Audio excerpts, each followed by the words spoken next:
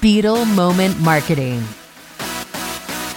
Have you noticed how many CEOs and entrepreneurs there are these days? It's incredible. It's almost like there's no way there could possibly be that many CEOs. Do people even know the definition of a CEO? There are so many 23-year-old CEOs who are the CEO of a company of one, which is themselves. That does not make you a CEO. So the self-appointed titles are just going crazy. 90% of resumes contain lies. That is known.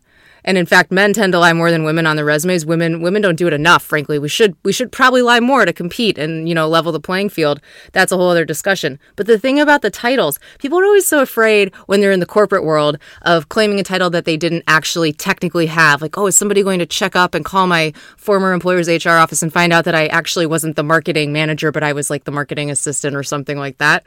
But then on the other hand, in the world of entrepreneurs and all the internet marketing people and everybody that's got their own business, CEOs are just dropping off trees like apples, and none of them know the first thing about actually being a CEO, leading a business. Managerial decisions, you can't make those if you don't manage anybody.